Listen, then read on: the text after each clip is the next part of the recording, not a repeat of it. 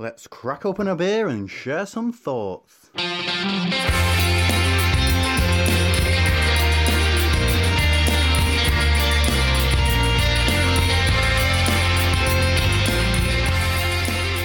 Welcome to Opinions, and we are back in our kitchen recording studio. We've not been here for ages. I don't know if we've been here this year. I don't think we have. I know, sadly, because last time we recorded here, we still had Dave. Yes. The mascot. Sadly no longer with He's us. sadly no longer with us. So it's he would normally have wanted to feature in some way by now. Yep. I'm sure somehow he's still featuring in the show.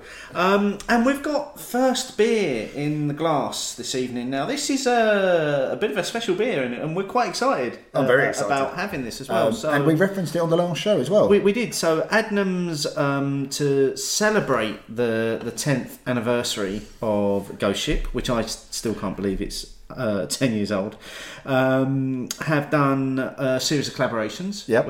Or they're going to be doing a series of collaborations with 4 breweries. The first one with Camden Town Brewery, and we have the first beer in front of us. So this is Camden on Sea. It's a 4.6% India Pow lager.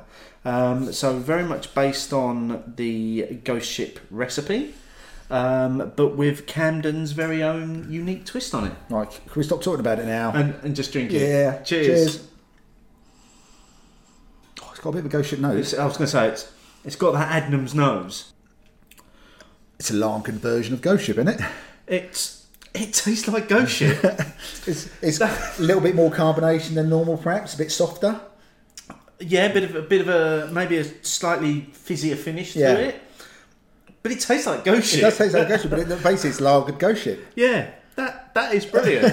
that has put a massive smile on both of our faces. Yeah, which is needed at the moment. Very much so. So hops are Pearl and Citra. Malt, Pilsner and Cara, IBU's 20. Very similar to Budvar, if I remember correctly. And apparently, and this is great with spicy Mexican chili. And suitable for vegans as well.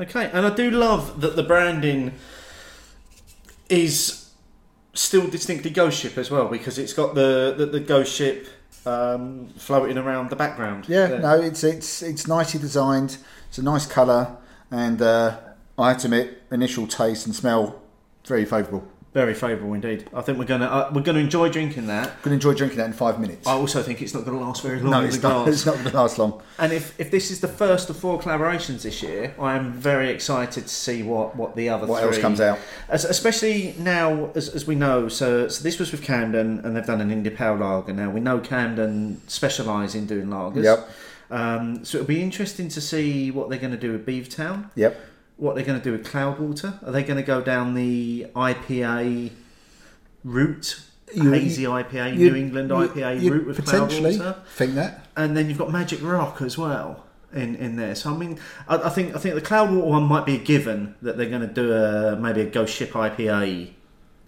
clone sort of thing. Yeah. The other 2 are a little bit not so sure. What are they going to do? What are they most well known for? So it will be interesting to see what comes out of it, but it's a good start. It's a very good start, and many thanks to Fergus at Adnams, who made sure we got a couple of cans to try on the show.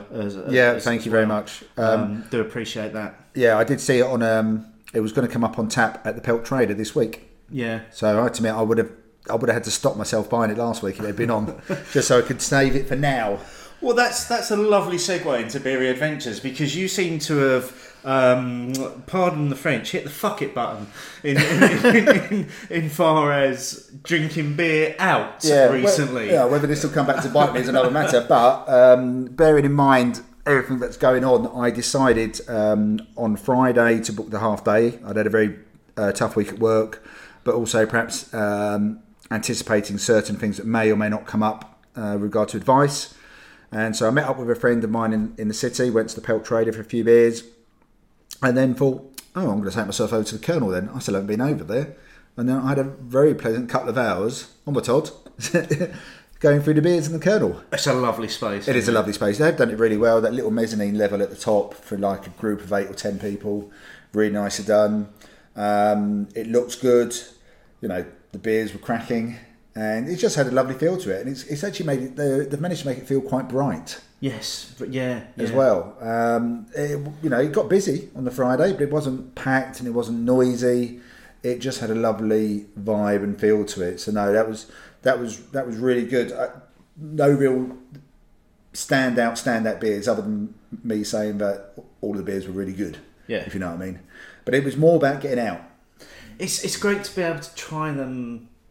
Pretty much from the source, though, isn't it? Oh, yeah, of course it in is. terms of kernel Yeah, come on. beers. I mean, it's been a while since we've been able to do that. Yeah. With kernel beers. So it was definitely somewhere I will go back to again when things have settled down.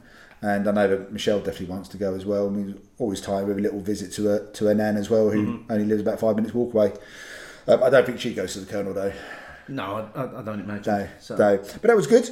But then I woke up on the Saturday and thought I'd do something similar again. I must admit, I was watching your journeys from a distance through a slightly green tinted pair of glasses. I was like, fucking hell, he's out again. Yeah, so on Saturday, Michelle was working during the day. I was thinking, oh, okay, and there's no trains. But then she had to go to Southend to pick up the boy she was doing the respite care for. So I said, well, do you want to give me a lift? And then she was going to be out for 5 or 6 hours. So then I thought, it's a nice day. I can walk to Craftworks in Southend, which is the crafty bar in Southend that's been open for about a year now. And then I thought I'll go to Mile and a Third. And there's a guy who I used to work with and now currently work with again, who lives near there. And Mile and a Third celebrated their first birthday recently. And Mile and a Third is in Westcliff. And because that wasn't enough, I then decided to walk to the West Road Tap, which is a micro pub, and again had some nice beers there. Met up with Michelle, who apparently could tell that I'd had a few drinks. Don't know how she could tell that. And it was a really nice day. And it was just nice to get out, talk to people, and see people, and think, okay, that's good. I'm out. I'm not just sitting at home, because a Saturday normally, where Michelle was out working, would have meant me watching Soccer Saturday. There's no point. You cancelled all the bloody football. Do that, yeah. So all I would have been watching was then talk about what happened last week and what might happen as and when it all started up again. I thought, I can't do that. So I got out. And then on Sunday, I went out with Michelle. We went for a long walk into Rayleigh, and we went to Crafty Casks and just had a few nice drinks there. Came home, had a few beers from the fridge. And then today I'm now drinking with you, Steve. Then I'll have a bit of time off. Yeah, quite a bit of time off it seems. Yeah, it seems. The night of recording is the 16th of March. Normally I would have been looking forward to my annual get together with the family to go and drink some Guinness off the Holloway Road. But we're not doing that this year either. No, I don't suppose you are. No. Are you still planning to celebrate at all? Will you crack a stout at all tomorrow? I don't know if I will. It won't be quite the same. It's about going out with the family on St Patrick's Day for me. It isn't just about having the beers. Yeah. So no, it's a shame because it's a long time since we've not got together. But my brother Paul, who lives in Germany, the one who lives in Cologne, had taken the decision about a week ago that he couldn't afford to be on the wrong side of his border if something happened. And as it turns out, today or yesterday, then Germany has now started to close its borders, as a lot of Europe. So he made the right decision. I think he took a hit on the on the travel, but he didn't have a hotel, so he was going to stay at mum and dad's anyway. And also my parents are in their mid-70s, and again exercising a bit of caution. Didn't think it was great for them to be train, tube, hot pubs and Holloway Road, busy pubs as they might have been at the time. So yeah. I have done my best to squeeze as many beery adventures as possible into the last 4 days. In comparison to that, I've not really done much. So I felt like Tom on Men Behaving Badly there, just doing a long rambling list of stuff. Yeah, I had bottle share at the beginning of March. Always a fun evening. A lot of good beers shared, as always. and I've been doing a fair bit of drinking at home, just drinking through some stocks. But the one evening out I did get came about at fairly short notice, actually. So, friend of the show, Ed Razzle, is in the process of setting up his own brewery, Symmetry Brewing, and he's recently brewed his first beer with Owl Farm, who are based in Denmark. Yep. And he's been going around the country launching the beer at various places. It's West Coast IPA called Let's Go Back to California. And with about 3 days' notice, that he organised the launch night of the Vic in Colchester. So to say that I dropped everything would be an understatement. I dropped everything to get down to the Vic that evening, and Ed was good enough to sit down with us as well for a chat about the beer. So I'm here with Ed, and I'm at the Victoria Inn, which is our spiritual home, as many of our listeners will know. Welcome to the show, Ed. Thanks, Stevie. And I'm here to celebrate the fact that you've got a beer on here tonight, and it's the first beer from your new brewery. Yeah, West Coast IPA. Brewed it in Copenhagen, middle of January. It's over here. It's tasting good. It's quite weird to have my beer on in this pub because it's literally one of my favourite pubs in the world. I've got a pint. I've not tasted it yet. I'm quite excited. So I'm excited for you. Go. Excellent, brilliant. Well, cheers, Ed. It's nice of you to give me a little bit of time to chat to you. No worries. There's an initial sweetness there. Really kind of bit of sweetness, bit juicy, bit tropical. And then the bitterness starts to come through slowly. Yeah. Towards the end there. Is that intentional? Yeah, the way I like to make beer is make someone have another pint of it. So you got to make it delicious all the way down the glass and through every sip. Okay, we'll talk about the beer a little bit more as we go on. But I'm interested in, because it's possible that a lot of our listeners maybe haven't come across you before. Okay. Obviously, Martin and I know you because you are sort of an East Anglia lad. Yeah. So just tell us what your brewing journey has been. Where did you start, and what's the journey that you've been on now to the point of sort of owning and starting up your own brewery? Well, complicated is the answer. But so I did a degree in molecular biology. And one of the specialisms I did was in fermentation, so looking at yeast and bacteria and that kind of thing, and then ended up in Suffolk running a little tiny brew pub out the back of an amazing pub in Stratford St Mary, and did that for 4 or 5 years, and that was a 200 litre brew kit, and just making some pretty cool beers. And then there was a job opportunity advertised at Adnams. Shout out to the Adnams Massive, which I got. It was a pretty weird interview, if I'm honest, because Fergus and Dan are some of my best mates before I even started at Adnams. So it was kind of like, oh, do you want the job? Yeah, okay, fine. Yeah, let's go to the pub. Really? Yeah, that simple? Yeah. And then so I started there. I can't remember. It's all blurred into one. Probably 3-4 years ago, I don't know. Was there for 3-4 years. That was a pretty weird step up from the brew kit at the Swan, which was 200 litres, to the brew kit at Adnams, which is 40,000 litres, just overnight. That's a massive step up, mate. Yeah. It's not just so it's not a little one. Well, yeah. So yeah, spent an amazing time there. Fergus and the team are bloody brilliant. Learnt a lot. Decided to open my own brewery like the crazy man that I am. And now brewing at Burnt Mill, which is another one of my favourite breweries in the world. The crew there are brilliant, making some really tasty, more adventurous beers than Adnams, but still really good. And yeah, so we've got a barn in the middle of nowhere in Suffolk, which is pretty cool, which we're currently kitting out. I've got the builders there on Monday, so yeah, just that's my life. And because I know we've chatted before, you also spent a bit of time in the States, learning a little bit of brewing in the States as well. Yeah, so I was lucky enough to be a scholar. I got a fully paid scholarship for a few weeks, almost 2 months, to go out and work at Sierra Nevada. Which, they're the OG craft brewery in the States. Absolutely, yeah. and that was an amazing experience as well. So spending time on the West Coast, most people of a particular age started drinking West Coast IPAs. You're talking about Pliny the Elder, Pliny the Younger, all the Stone beers, Sierra Nevada's IPAs, like the really crisp, bright, bitter, aromatic IPAs that, you know, probably started a lot of beer journeys for a lot of people. You know, definitely for me. And, you know, so this is just my homage to that. Mm-hmm. And So tell us about the beer. so this is brewed with a brewery in Copenhagen by a friend of mine. Well, I brewed it out there with him, but he's also from Suffolk. Brewed it there, and, you know, it's the kind of beer that we grew up drinking.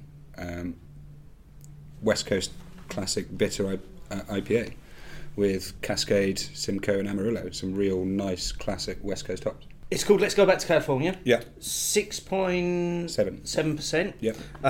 Really, really, really drinkable. Yeah. I mean, that like I say, that initial swig of it is really soft and really introduces you to the beer, and then the bitterness does begin to grow. I mean, it's crystal clear. It's Unfiltered, by the way.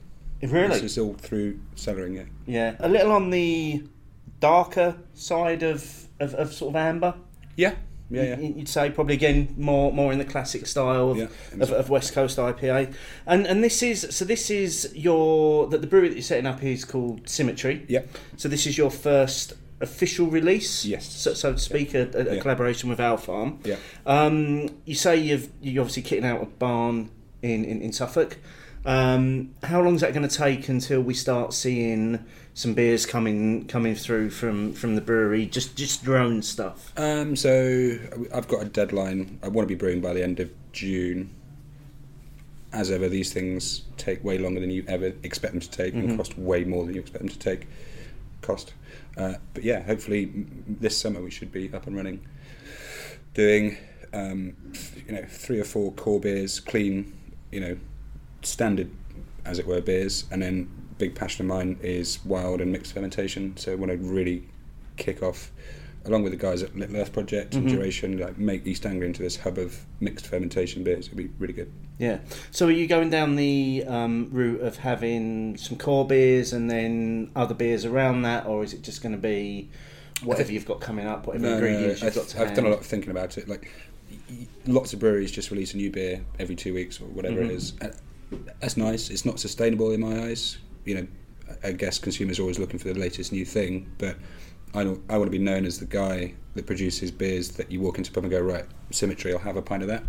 I've seen that beer before, I've had it before. Like, it's got to be, a total classic knockout beer every time that everyone wants to buy, rather than, oh, I'm buying it because it's new. I want people to buy it because they know it and trust it. Well, the beer's quite widely available, so hopefully Yeah. our listeners will be able to get hold of some. Yeah. And obviously let us know what you think of it if you do manage to get hold of it. I know you've got an event to kind of host here tonight at the Vic, so I'm not going to keep you any longer. Thank you very much for your time, Ed. My pleasure. One last opportunity. Where do people find Symmetry on the socials? At Symmetry Brewing across everything, because I'm totally organised about that kind of thing. Okay, fantastic. We'll put a link in the show notes Perfect. so Yeah, people yeah. can find it. Ed, Cheers. good luck, mate. Thanks, buddy. Cheers. Nice to see you.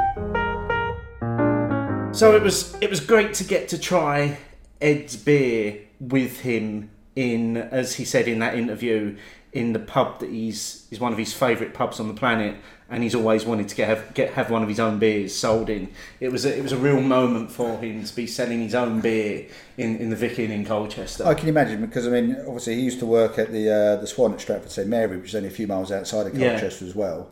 So yeah, he's familiar with the Vic Inn. Did he have it on tap? It was on tap, yeah. It was a 20 litre keg. Okay. On Because tap. you managed to get down to Two Brews as well, didn't you? Yes, in and Colchester to pick get up some cans of it as well. So, well, first of all, your thoughts on the beer? I absolutely loved it. I'd say it was, in terms of style-wise, West Coast IPA, it was a little sweet initially, but that soon gave way to the West Coast flavours that you're used to, and it had a bitter finish that just went on for days. It was just so well balanced. I mean, I had it just from the can, because obviously I didn't make it to the Vic for the launch night.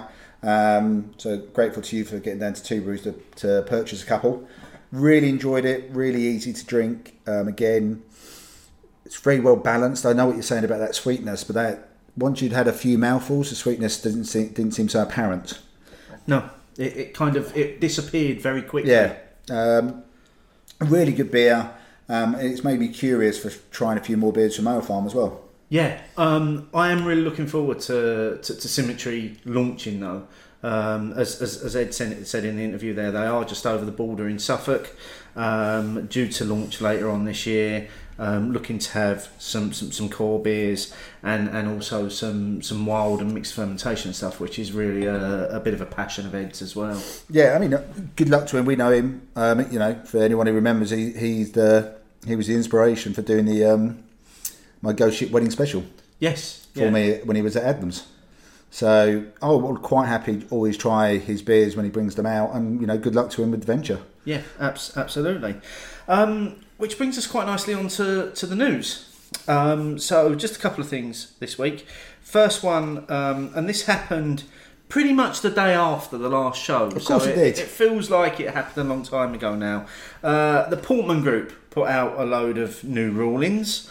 One of which was against Lost and Grounded's running with Sceptres. I feel as though you're already getting upset about this. So it once again has upheld a single complaint against one of Lost and Grounded's core beers. And that happens to sell into Waitrose? Happens to sell in Waitrose. Interestingly, on the Portman website, they've now removed where in the country that Waitrose is from all previous complaints. So it's somewhere in the southwest of England, and there is a single person that keeps going in, finding beers, complaining about them, and getting rulings made against them. That is more than a coincidence as far as I'm concerned, but let's come back to fact that we've got right now. So Lost and Grounded put out a statement.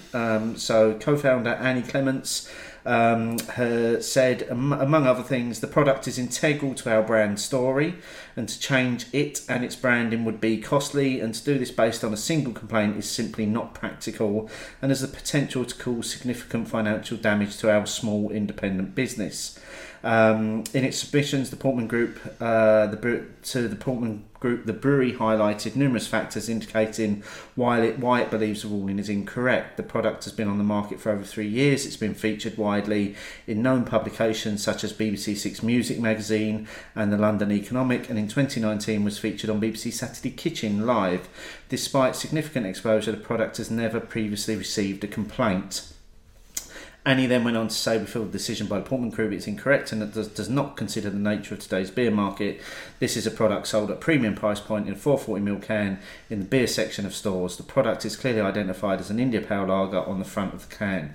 And then they go on to say that basically, I think Lost and Grounded have no intention of following Portman's ruling. They're going to keep the branding as it is, and they're aware that this will more than likely result in the product being delisted from Waitrose stores, but they're hoping that their stance on refusing to change it will be a catalyst for a change in the way that the Portman Group applies the legislation. It's just getting laughable now, though, isn't it? It is. This is getting laughable. I mean, I don't understand. I don't understand, and I think the messages that came out from Annie at Lost and Grounded all made perfect sense to me.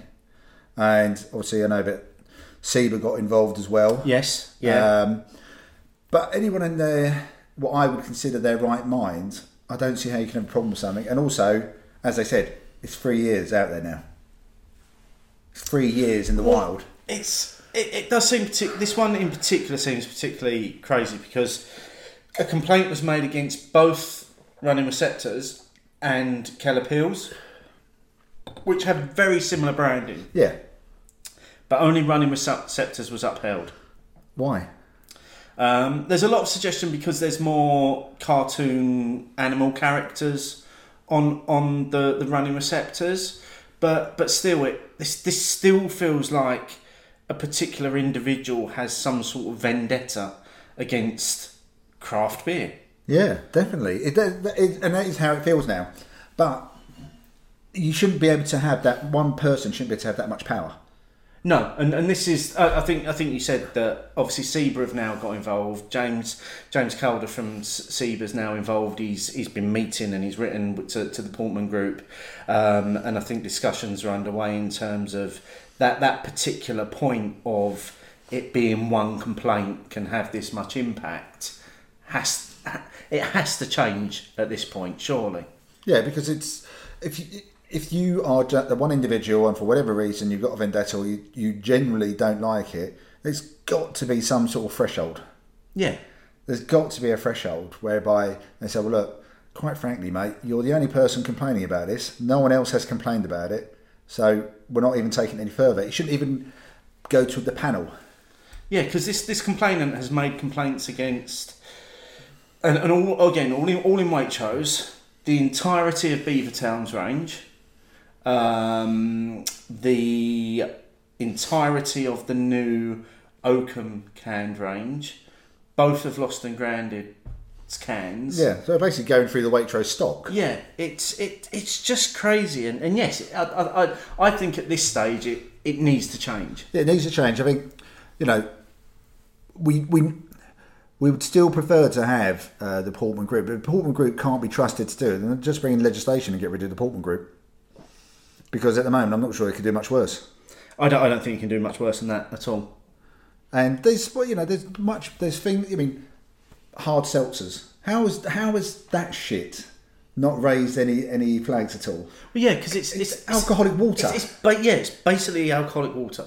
And having tried one recently, we tried one after the most recent bottle share. Somebody had some samples with them, which I shared, and it was literally like drinking flavoured sparkling water. So basically, they're making an alcoholic drink to not taste like alcohol at all, just to appeal to people who want to buy the next stuff quickly. Yeah, and that's where the Portman Group should be focusing their efforts, not on removing the creativity and, frankly, beautiful design work that are on Lost and Grounded's cans. As we've spoken before, all of their cans tell a story. It's part of the landscape, isn't it? Yeah. Good on them for standing their ground and saying, no, we're not going to change this. Yeah, and I hope it doesn't cause them too much financial pain, because we know that they were putting in some new tanks down there as well, and they were expanding operations.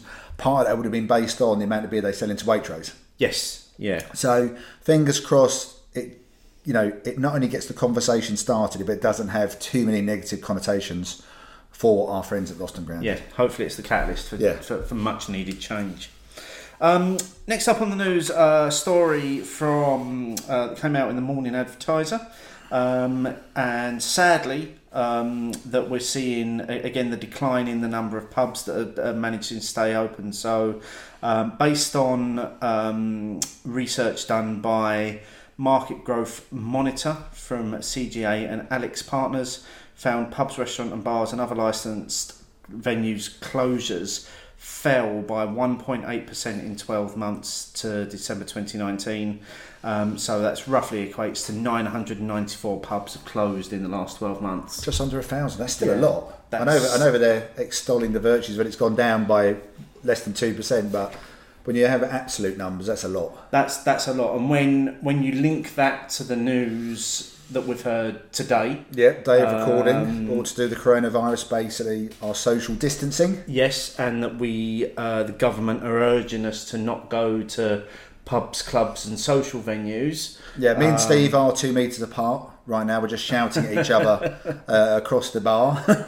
It's not good news for the industry at the moment, it's not. Is it? I mean, it's not good news for any industry at the moment. But obviously, the one which we particularly love, and we've focused on many times about enjoying a beer in the pub, tap room, licensed venue, wherever it may be.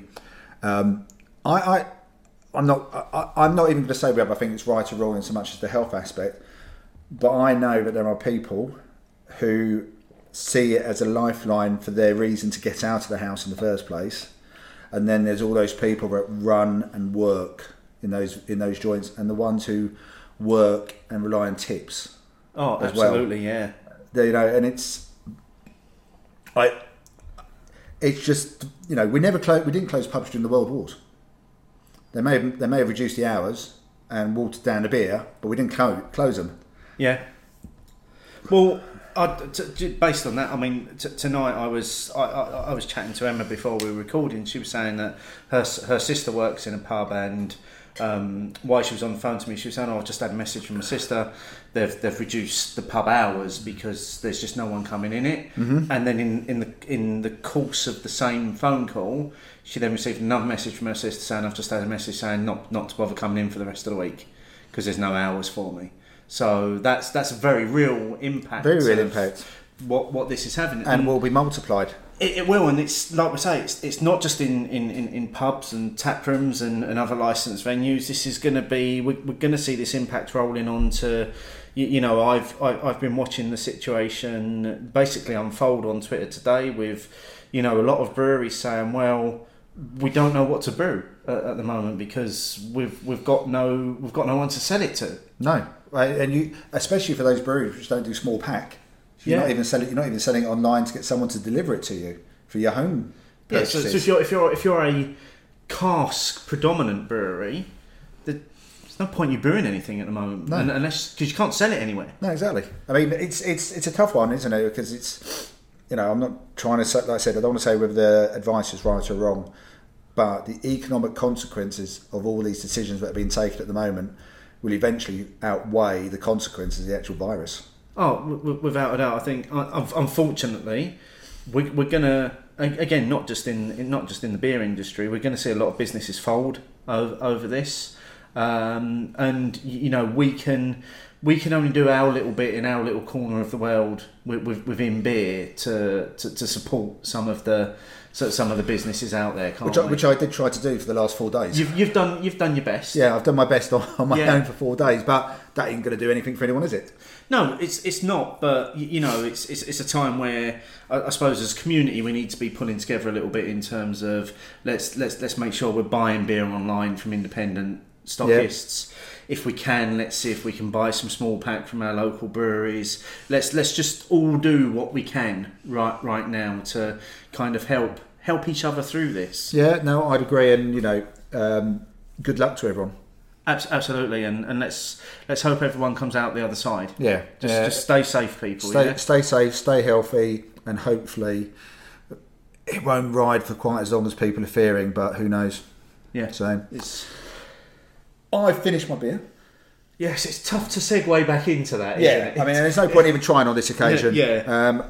I have finished my beer because basically I wanted to say to you I want to go and get another one. Okay. So, what was your final thoughts on the collaboration? It's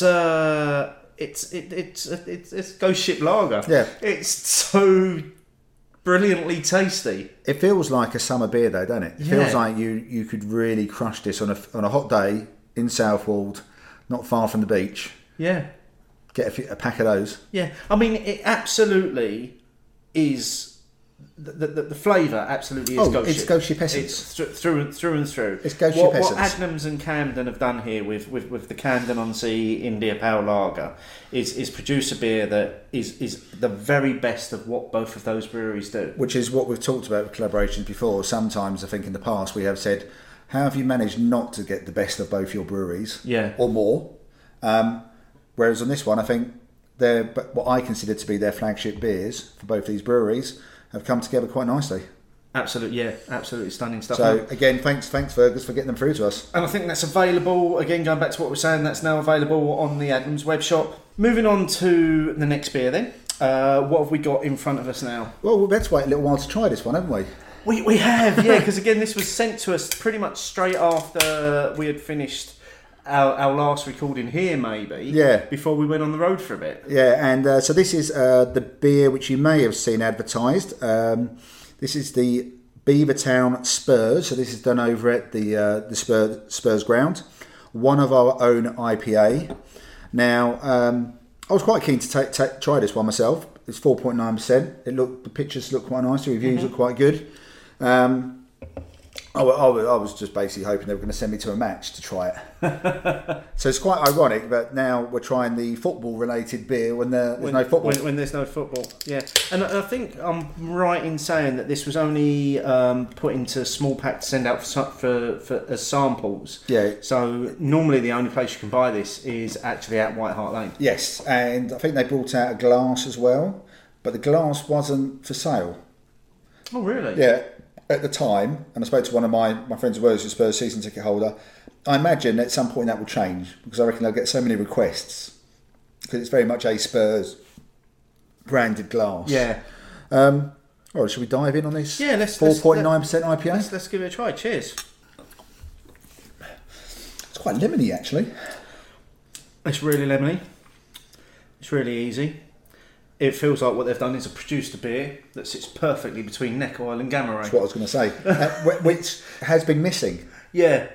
If you think about their wider range, there is a bit of a gap between the strength of Neck Oil and Gamma Ray. I love both those beers. This does sit nice in between. So you're giving people who go into football without it maybe having to go up to almost 6% for your Gamma Ray hit. You get this sitting in between, which is still under 5%. Yeah. And let's face it, compared to most football clubs, and I know there are some exceptions, and we know there are some out there who do have some nice beers landing these days, but the vast majority of them don't. It'll be Green King. Will often the Green King will have tied up their sponsorship deals. That's the only ones they're selling. Maybe some Heineken, something like that. If I was going to football, I'd quite happily have a couple of pints of this before the match. You could easily enjoy a few pints. Yeah, definitely. So, well done. And quite a nice time. Thank you, Beavertown, for sending them out to us. Yes. They did get them out quickly. Sorry we're taking so long to get around to them, but it looks right to me, though. It's drinkable enough, and like I say, I think it sits at that perfect point. Yeah, it's certainly in terms of that ABV. Is it going to blow anyone away? Of course it ain't. But like I said, when you normally go to football, you don't expect to get blown away by the beer. No, This is nice. When you've got a brewery that's actually based in your home ground, you kind of want them to be producing a flagship beer. I'd want that unique beer. Yeah. This is our stadium beer. Here you go. Yeah. Try this. You can only get it in the stadium. Yeah. It's a great selling point. It's an absolute USP, isn't it? Definitely. Well, while we're enjoying this, let's dive in to this week's question. Opinions, opinions, opinions, opinions. Which wasn't actually a poll this week. We thought we'd do, to try and lighten the mood a little bit. Yep. We thought we'd do one of our fantasy-themed shows. And this one was a suggestion that was made to us by the Owl Lady, at the Owl Lady, who quite simply said, 5 living folk you've never met who you'd like to buy a beer for. And I think it's fair to say this is a little bit of a twist on something similar that Men Behaving Badly did with each other, which was 5 people, one of them dead, one of them fictional, and 3 of them alive. They had a little bit more criteria to it. Yeah. So yeah, we're going to run with the version presented to us by the Ale Lady. So there you go, Steve. Who's your first?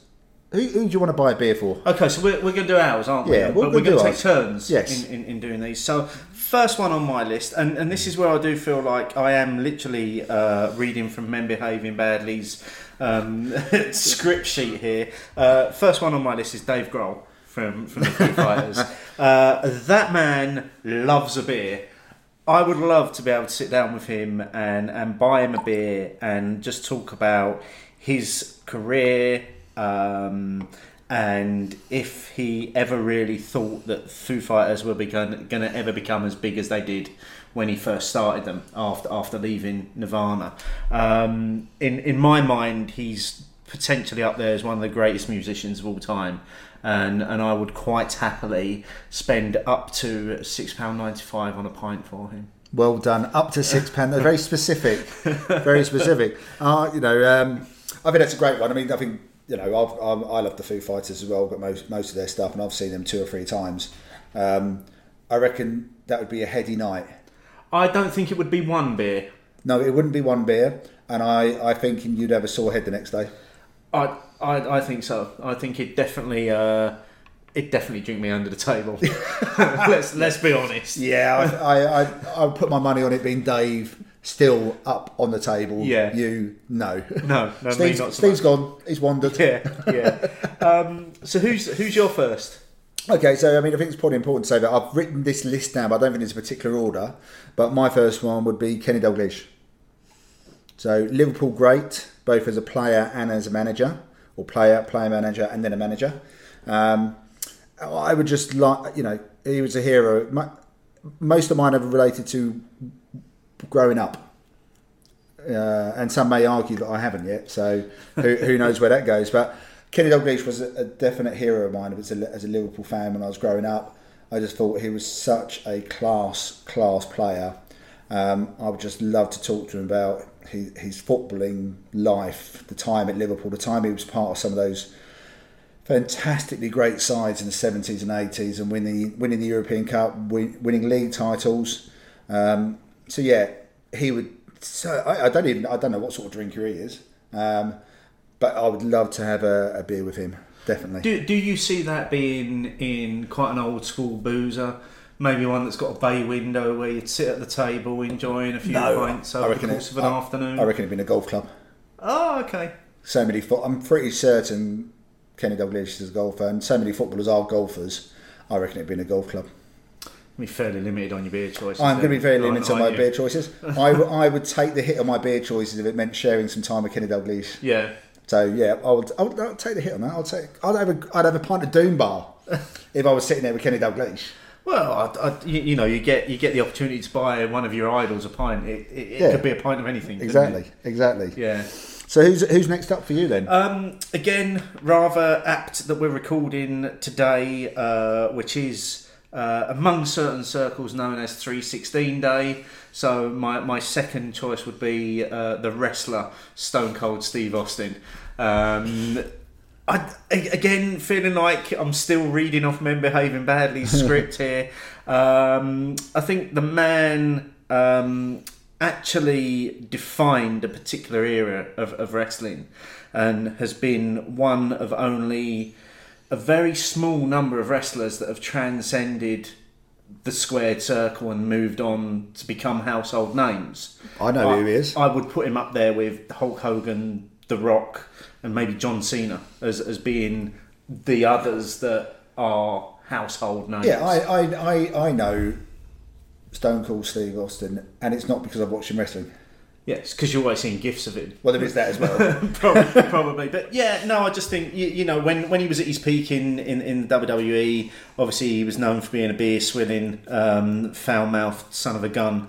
But he still presents a regular weekly podcast on wrestling. There is a beer named after him as well. He's got his Broken Skull Challenge on one of the channels, which is basically like an endurance program. Okay. You know, and I just would love to sit down with him and talk about how most of what he did seemed to come in an industry that's very scripted and very laid out.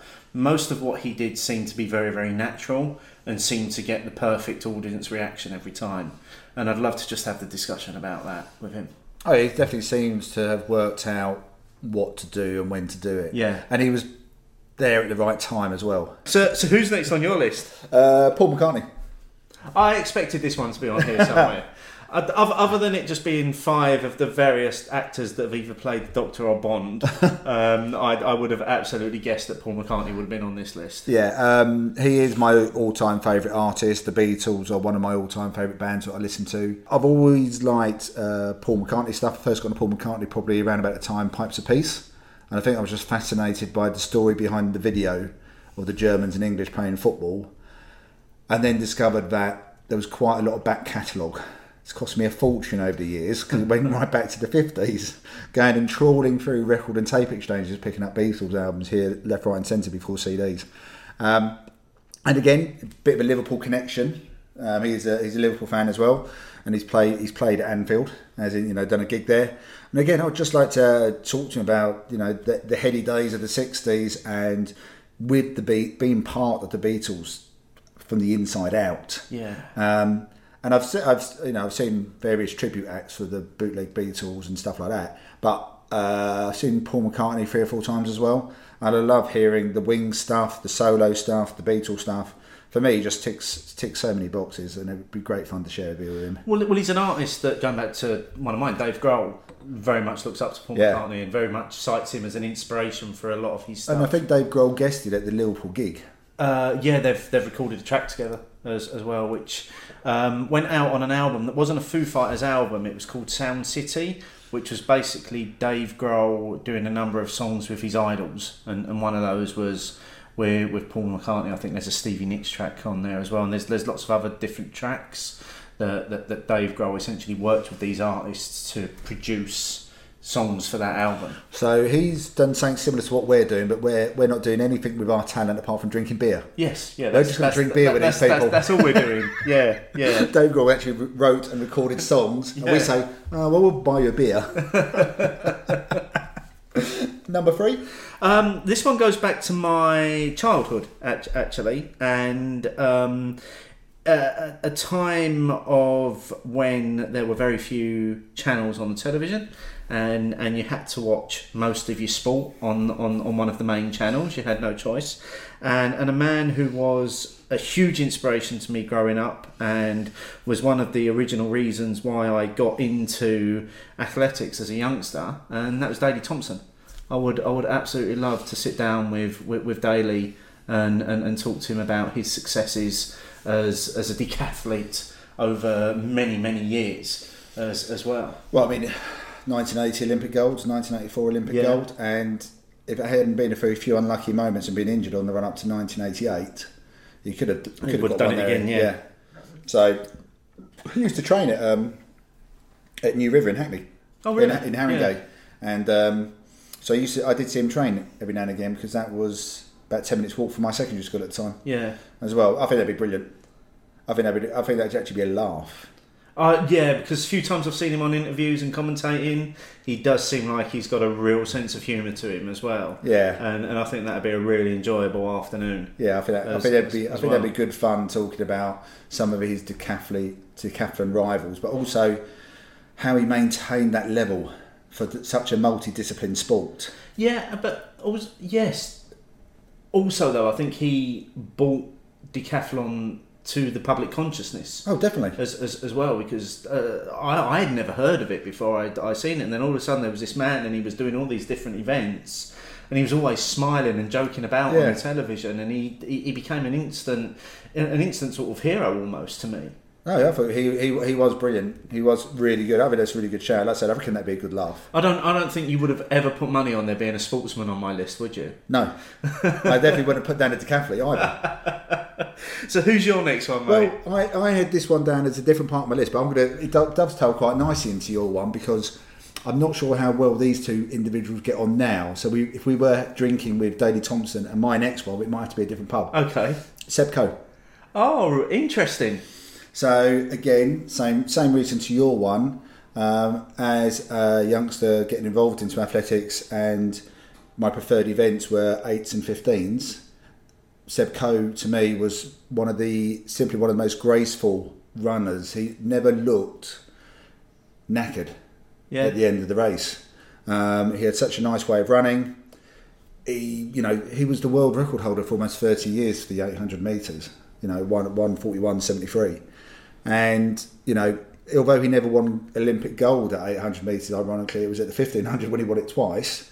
He was definitely in that golden generation of the 80s with the other middle distance runners from our country. Also, with Daley Thompson taking some medals as well. I would love to talk to him, not so much about his politics and his role now within world athletics, but definitely being part of that generation when they seemingly, again, because it was on TV and there wasn't much football, they'd have these, every so often there'd be someone going for a record for the mile again. Yeah. And there's this massive build-up and this massive sense of anticipation. And then another week, someone else would do it.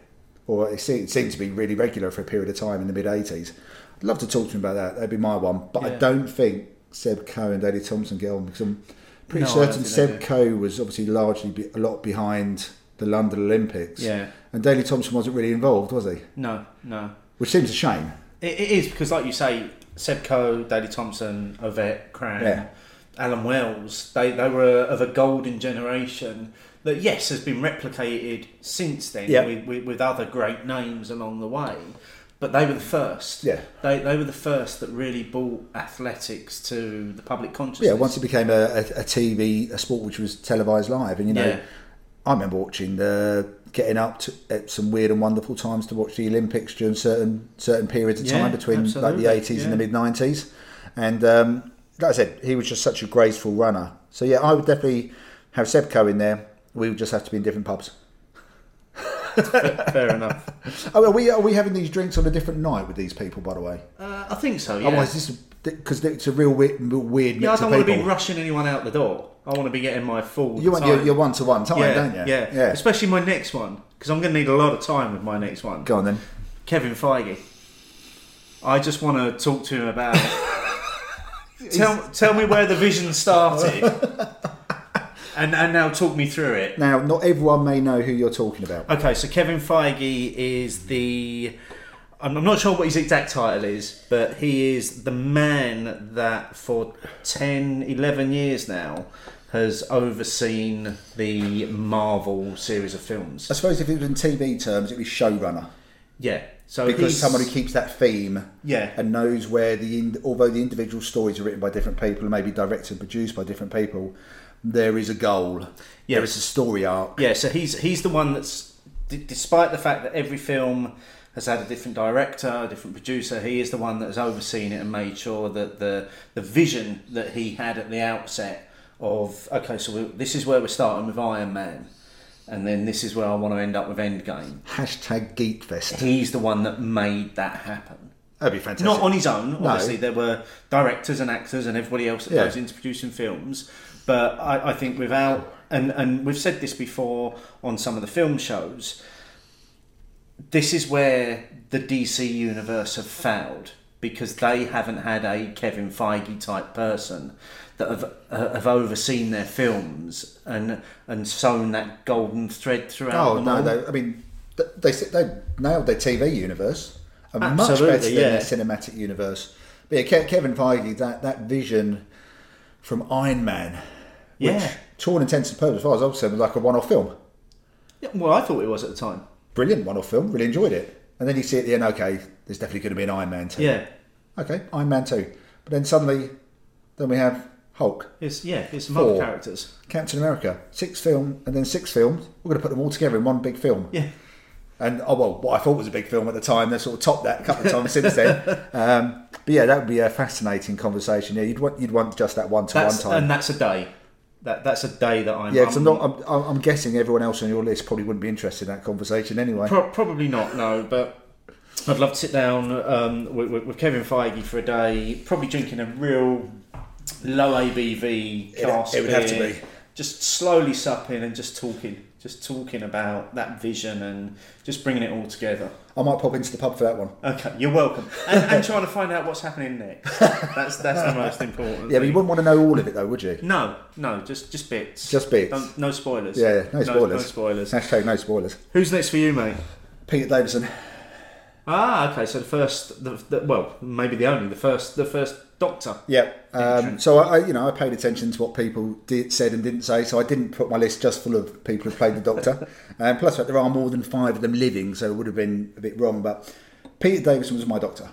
So obviously, I remember watching Tom Baker later in his run, but Peter Davison became the Doctor in 1981 when I think could quite rightly be classed as a fan. I was buying Doctor Who weekly before it became a monthly publication. I couldn't wait for the programme to come on. It was must-watch TV for me. This is before we even had a video player in the house as well. My knowledge of Doctor Who was very much limited to reading the Target novelisations, and I can remember watching the whole Peter Davison era, and then again, a bit like the Paul McCartney thing, finding there was like quite a lot of back catalogue to Doctor Who as well, which I still watch these days, and it's cost me a fortune in videos and then replaced by DVDs as well. Great idea. And I'd just like to talk to him because obviously he is also David Tennant's father-in-law as well. I never knew that. Yeah, because David Tennant married his daughter. So there is actually, the fandom was going a bit nuts when David Tennant married Peter Davison's daughter because, the father-in-law was going to be a doctor as well. So, I'm sure people have probably done fan fiction off the back of this as well. I don't read that stuff. But yeah, I'd love to talk to him about not just Doctor Who, but he's had a long career in acting, Peter Davison, as well. But, a lot of it would be, for me, how he felt about going into the role. Obviously, he followed the great Tom Baker as well.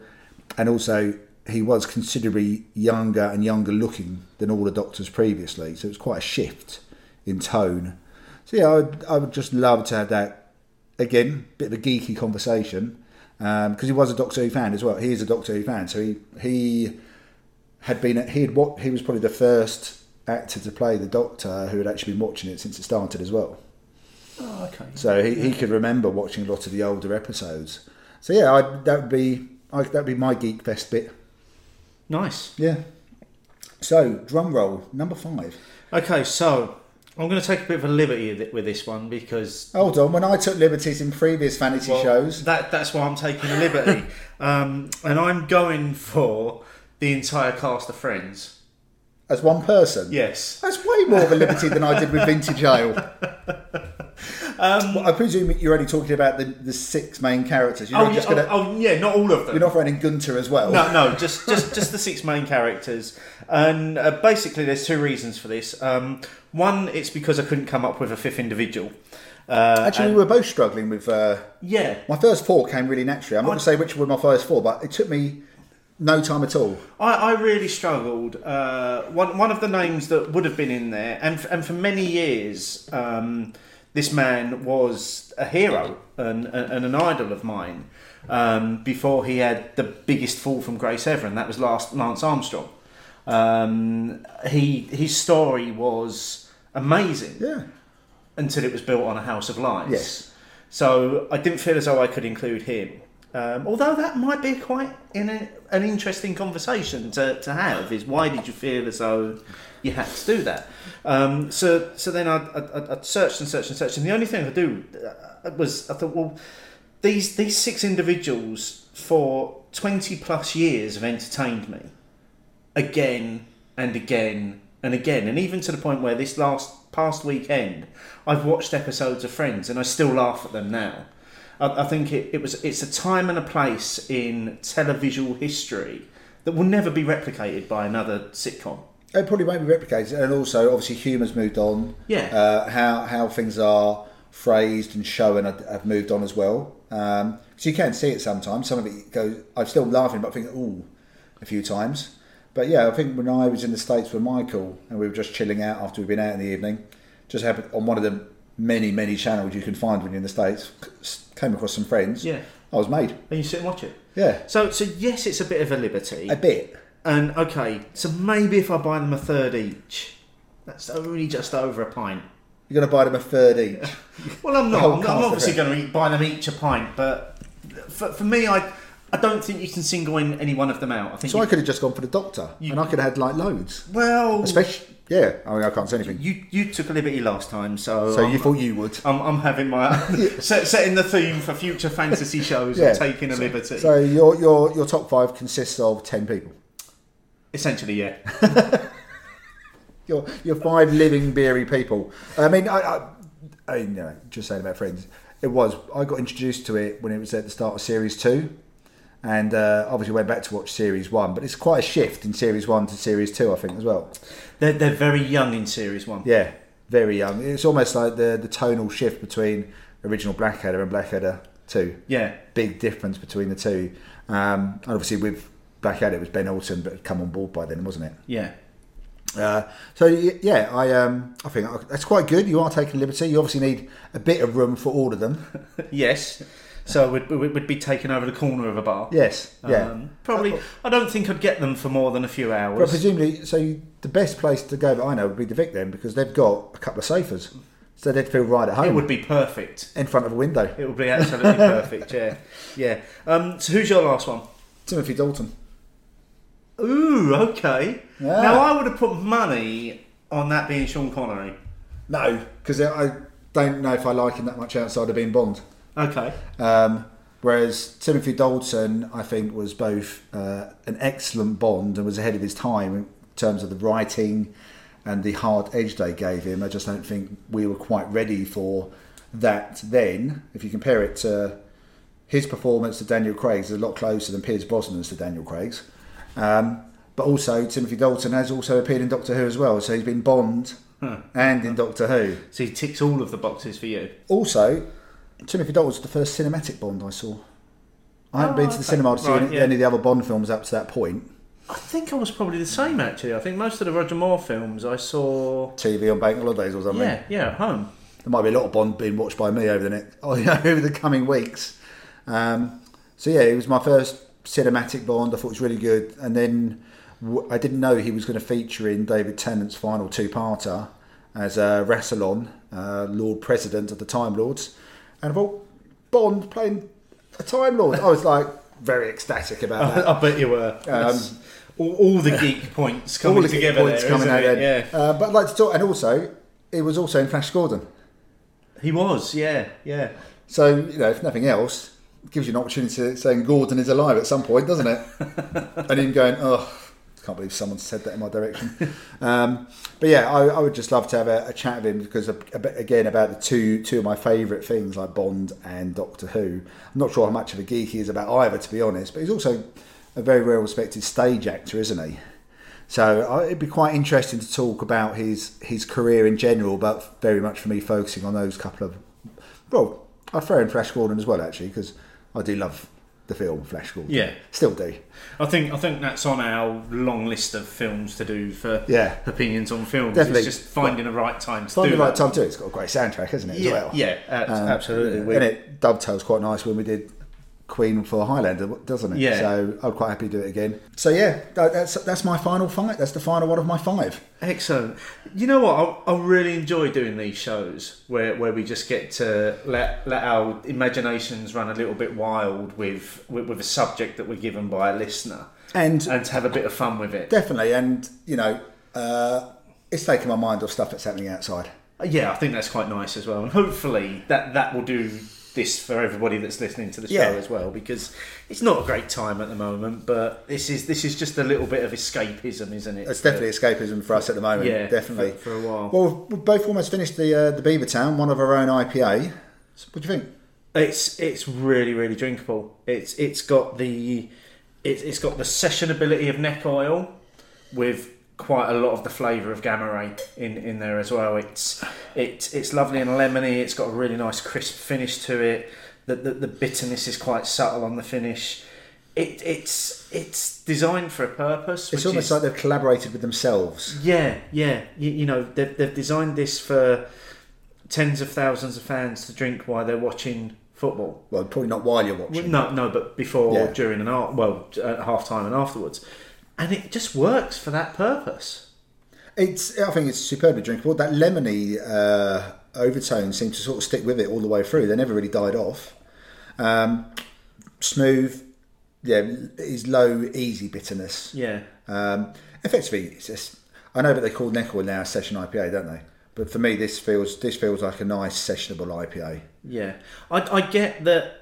It's designed to be a stadium exclusive, but I think they might be missing a trick by not putting this into small pack, because there are probably, like most football teams, there are probably lots of Spurs fans that don't maybe live in London and don't get to go to the ground, that would like to enjoy this. And hopefully they'll find a way. And like I said, the glasses, and obviously I'm not off any stretch of imagination, a Spurs fan, the glasses did look quite nice actually as well. So if you're a Spurs fan and you like your beer, I think you wouldn't mind one of those glasses. Yeah. So I mean, at least get the glasses into the gift shop, so people can buy them to take away. Exactly.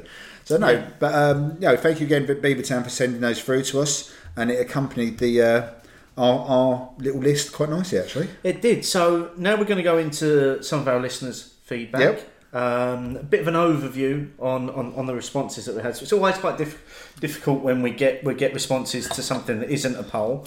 But as always, the question will be in the show notes. You can click on that. You can read through everybody's responses to this. We had over 40 people respond to this with various names, giving us 150 plus names, a lot of which I have to admit I had to look up on Google. There was a few I had to look up because I'd never heard of before. And someone very handily a few people did actually put in brackets who they were. Yes, yeah, they did. So I then split that down into various categories, and I've got percentages of those categories as well. So 16% were from sport, 15% from film, 18% from music, 21% from TV, 2% from politics, and then 25% from other, which includes things like writing, journalism, science, and food as well. So that's how it breaks down. And then what I also had was kind of a top table of responses as well, because there were a few names that came up a couple of times, and these were the top 3 responses that we had. So leading the pack by quite some distance was Bob Mortimer with 6 nominations. We then had Jurgen Klopp with 3, and Stephen Fry with 3 as well. And then there was a whole load on 2, but I thought, well, 2's all right, but if you've had 2 or more, then surely you get to be on that top table. I think so. And Stephen Fry's appeared in Doctor Who this season as well. Look at you! You are loving this. This is the closest you're ever going to get to a Doctor Who show, isn't it? You know it, and you're going to ride this for all it's worth. And there's a little bit of football thrown in as well. Yeah, that's true. So just before we jump into some of the comments from the listeners, you've poured another beer for us. Well, I thought it was the only sensible thing to do. Yep. And what have we got now? Cosmic Liquid Kiss from Yeasty Boys. This is an India Pale Ale. Comes in at 7%, and it's brewed with their friends at Round Corner Brewing, who we discovered fairly recently, I think, actually. Oh, we did, yes. But it's also, correct me if I'm wrong, brewed with Kveik yeast. It is indeed. So it's Nelson Sauvin hops, and it's got that particular yeast in there as well, which I've decided not to try and You've stay. decided you're not going to try and say that. So, lovely and clear in the glass. Big fluffy head on it as well. Yeah, great carbonation. So let's see what we think then. Yeah, cheers. Oh, that's bitter. Oh, it's thick as well, isn't it? Yeah. I wasn't expecting that because it's so clear. I wasn't expecting that sort of thicker.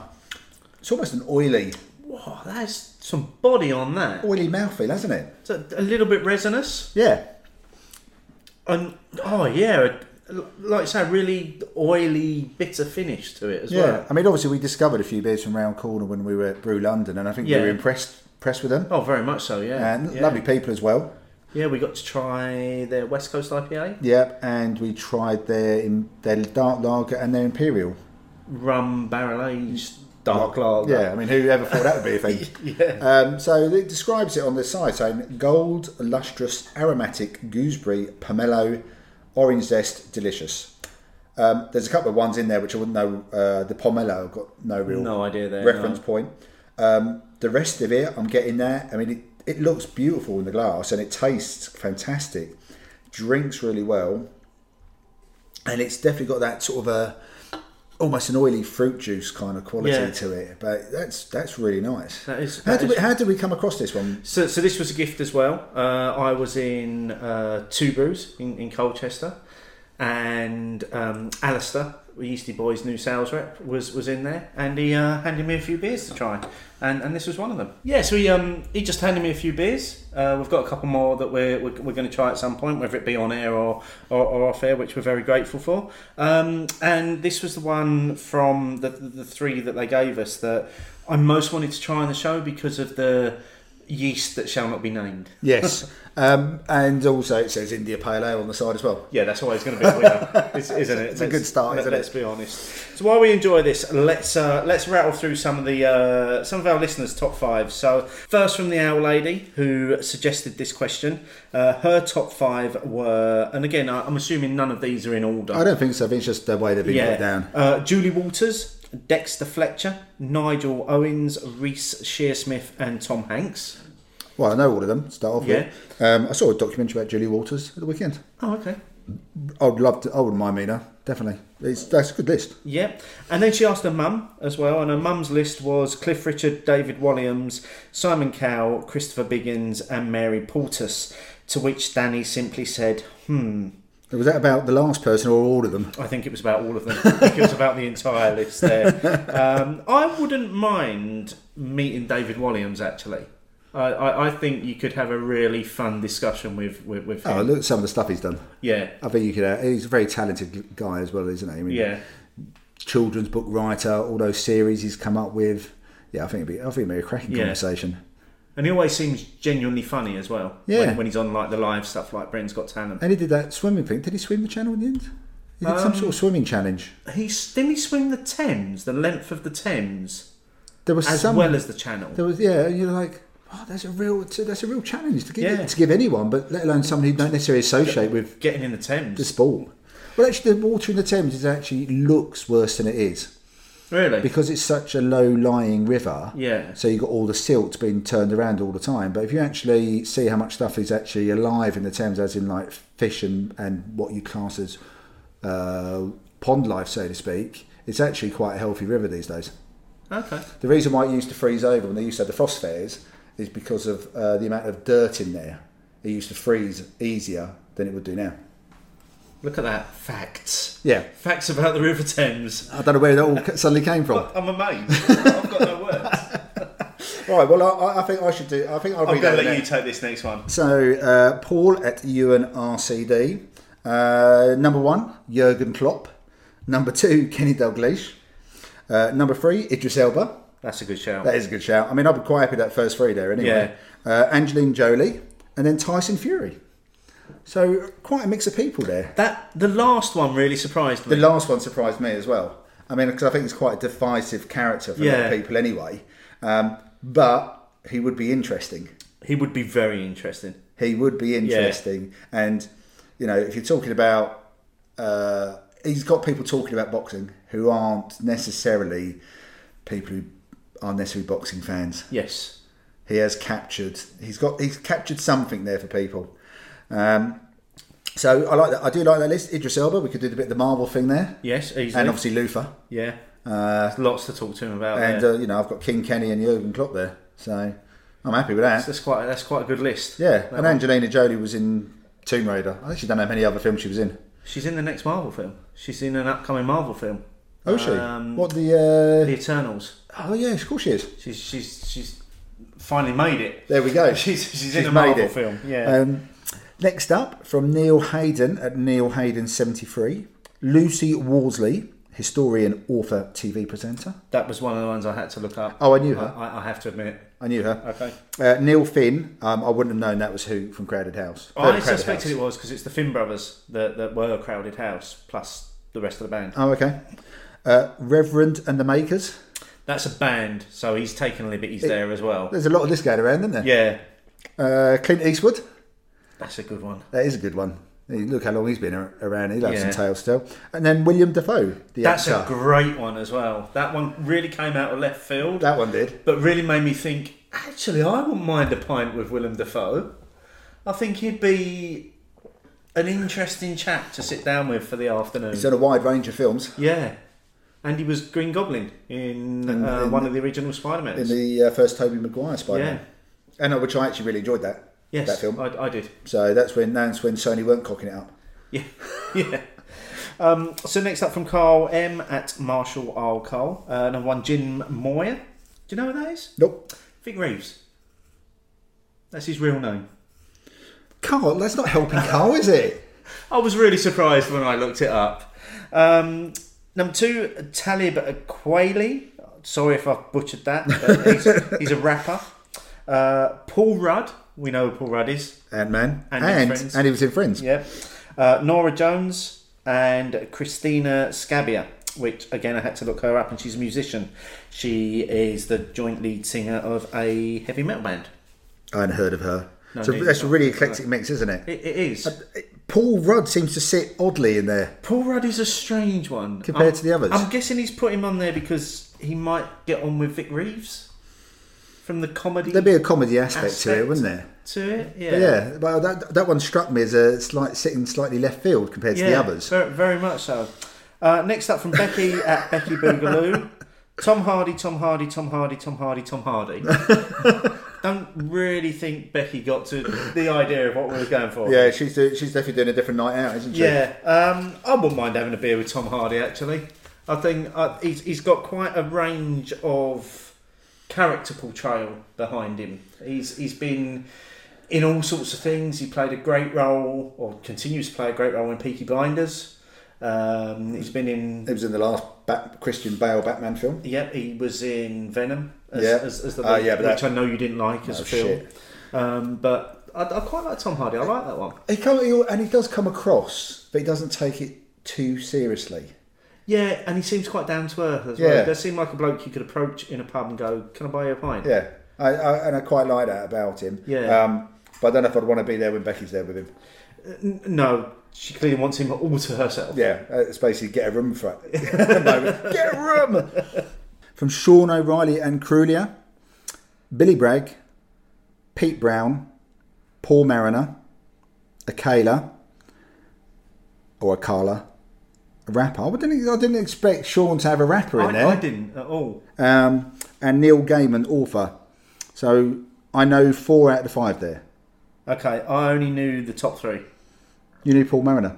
Yeah, he used to play for Ipswich. Yeah, well done. And played for England, didn't he? It was in the 90s. I'm sure it was at the 1980 Because World I Cup. used to collect sticker books. Oh, right, okay. To a point in your life. Yeah. Sean did also have multiple other entries as well. He had a list of beery people related to the podcast that he wanted to meet. He had, I think there was a second list. Then he realised he didn't have any women in his list, so he did a list purely of women as well. So Sean was really going for it. Yeah, he enjoyed that one then. He enjoyed that one. Next up from Ruth Mitchell at Beer Fairy, Jess Phillips, who's an MP, Michelle Obama, Jane Fonda, Emma Thompson and Sandy Togsvig. She went on to say, brilliant, bright, challenging, interesting and funny woman, and I would imagine the makings of an excellent party. It's a good mix. I mean, they've done. I mean, I thought Jess Phillips always comes across quite well on TV when she was a potential candidate for the Labour Party for the leadership. I mean, Michelle Obama. I mean, she's been at the highest echelons of power. Jane Fonda, she's been around for forever. Emma Thompson, fantastic actress. And Sandy Torsvig had gone from being comedian and writer to doing, is it MasterChef or whatever the one is? Oh, the Bake Off. Bake Off. Yeah. So that's a real wide variety of people there. I never looked at it that way of having 5 people that I bring together for maybe that's another one we do, a fantasy dinner party. Yeah, but that's because we're being selfish. We want that one-on-one time with these people. Yeah, I don't want them talking to each other. I want them talking to me. It's all about me. It's my party. From James at Gammon Baron, Bob Mortimer, Jackie Chan, Jurgen Klopp, Grayson Perry, and Rusty Lee. I'm loving some of these number 5s. Just a real standout, that Rusty Lee. Last in the past as well. I know James loves his cooking. And he does a wide range of cuisines. I can only imagine that his inspiration for Rusty Lee comes from that. I imagine so. But yeah, it just sort of stands out again, doesn't it? Yeah. From John at a Beer in the Suburb, Taylor Swift, Stone Cold Steve Austin, Get it.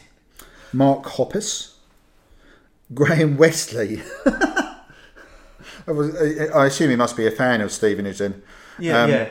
The bloke that runs the Cinema Massacre YouTube channel, James Rolfe, aka the Angry Video Game Nerd. I definitely wouldn't have known that. That took some serious looking up. I was going to say, I bet you had to do a bit of work on that one. That one. So, there is a phrase calling it, Google it. Quite a mix again there. Yeah, definitely. I mean, Taylor Swift, I can imagine someone's a little bit jealous about Taylor Swift going for a drink with John. Grandad Greg at Greg1954. James Martin, Tony Robinson, Ben of Ice Cream fame, Jerry. He's got Ben and Jerry on there. Well, his list simply said Ben and Jerry, and I'm like, so as I put on these notes, I put in brackets, is that of Ice Cream fame? You'll have to let us know. It's got to be, surely. There's no other Ben and Jerry's. And then Brian Wilson. So, again, eclectic mix there. A very strange mix there. Oh, yeah. Ben and Jerry. I know Greg is a big fan of visiting Boston in the States, and I know that's where Ben and Jerry's are originally from. Yeah. So it's got to be Ben and Jerry. I would say it is. Ice cream and then you've got Brian Wilson, the Beach Boys, and Baldrick, and a TV chef.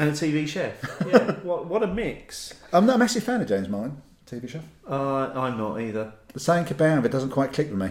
Yeah, I think he's of an age. He's of a period. He's of that first class of Ready Steady Cook, maybe, and things have moved on since. Yeah, I'm not sure. then. I don't even know if it's out. Maybe I just don't like him. He probably wouldn't like me, to be fair. So next up, Carl Gunner at KL Gunner, Stephen Gerrard, Jamie Carragher, Robert De Niro, Al Pacino, and Kylie Minogue. That's a hell of a list. That is a hell of a list. I'm not, Al Pacino, Robert De Niro. I mean, there's plenty of times people have wanted to see them more often in films together, and he just wants to have a drink. Why not, if you can? And then you've got Stevie G and Jamie Carragher. That's a good mix. And obviously Kylie Minogue was also in Doctor Who. Was she? She did one of the Christmas specials. Do you know the one with the Titanic? Don't remember it? Don't remember. Probably about 10 years ago. Okay. It's possible I've watched it more than once. Richard Taylor at Rich Taylor 1608, Stephen Fry, John Barnes, Ozzy Osbourne, Richard E. Grant, and then Amber Heard. Now, it has to be said that that's the actor and not the politician. I think. I'm not sure. Richard wasn't clear. When I searched Amber Heard, the actor came up first. I will go with that But it might also be the politician. Go for that. I'm sure Rich will So we've clarify. got Stephen Fry, been in Doctor Who. John Barnes played for Liverpool. Richard E. Grant, been in Doctor Who. There we go. Good list, Richard. basing on Doctor Who connections. Tanked Up at Tanked Upcast. Eric Cantona. Scarlett Johansson. Nice one. Hideo Kojima. Blimey, you would have had to look that one up, didn't you? Yeah. Bill Murray and Alana Pierce. That is a really eclectic mix, isn't it? Eric Cantona, Scarlett Johansson, Hideo Kojima, Bill Murray and Alana Pierce. That's really mixed. I think that's a real reflection of Tanked Up as a podcast, because they do beer and games. So you've got a video game designer on there. The last one, Alana Pierce, for people that don't know, she does like video blogs. So she's a video journalist. And then you've got a little bit of football thrown in, although they've been very specific there in saying they didn't want the Cronenberg era Cantona. I prefer the Cronenberg era because the rest of the other bit is Man United. So I'm going to take the Cronenberg era. Okay. Scarlett Johansson Goes without saying. Bill Murray, two great actors. Yeah, exactly. Brilliant. And last, but not least, in a similar vein to Becky Boogaloo, Yeah. Mark at Mark N. Johnson has said, "Can I just buy Taylor Swift 5 beers?" I'm sure we'll allow Mark that. Yeah. We've heard you're a bit of a fan. Yes, just a little bit. That was just a very small sample of some of the responses we had. Like I say, there is a link in the show notes if you want to click through and look at all of the responses. If you want to keep it going, use the hashtag opinions, and you may very well find yourself in this next section of the show. Let us know, write it down. Let us know, write it down. Let us know your thoughts and bitter and lingerness. Write it down. So we've got quite a lot of feedback to go through here. There is a lot. Because we've got people going back over quite a few shows, because we've tended to kind of avoid doing this sort of stuff when we've had guests. Yes. Recently, because this is more about us than it is about the guests. So we'll try and work our way through this as quickly as possible. Shall I start off reading so you can drink a bit more beer though? Probably for the best, seeing as I've just noticed your glass is empty. So, Opinions 100 Vintage. Just listened to number 100. Congrats on the milestone, gent. Biggest thing for me as a listener over the last few years is the community you've built. Here's to the next 100. And that's for Simon at A Barley Wine is Life. And obviously, lucky enough to meet Simon at the Crimbo Crawl. So, thank you very much for that. That one actually, we love that particular comment. Because it's not just about doing the podcast. It's actually about getting out there and meeting people. And other people meeting each other, whether we're there or not. Yeah, it's been really interesting over the last few months to listen to some of the other podcasts we listen to, talking about the Crimbo Crawl in particular, and talking about the people that they met through it, who are people that they've always wanted to meet through podcasting. Yeah. It's been really nice to see that, and if we've been able to play any small part in it, then I'm gonna take that as a win. Oh, without a doubt, yeah. Finally got round to listening to Opinions 102, Weights and Measures. Really enjoyed the short format. Did it in the walk to and from work. I still like the long format, but it was good to do it in short blasts. And that's from Greg Bullman at Greg Bullman. I think we're just trying our best at the moment just to mix things up a little bit. Yeah. We are trying to get maybe a little bit tighter with the shows so that they're not the really long ones. Sometimes there'll be a short one, sometimes there'll be one that's a little bit longer. Yeah, and obviously we've got a cracking guest on like we did when we had Nat, then we're just going to let him run with it. Yeah, absolutely. So we definitely want to slow him down, do we?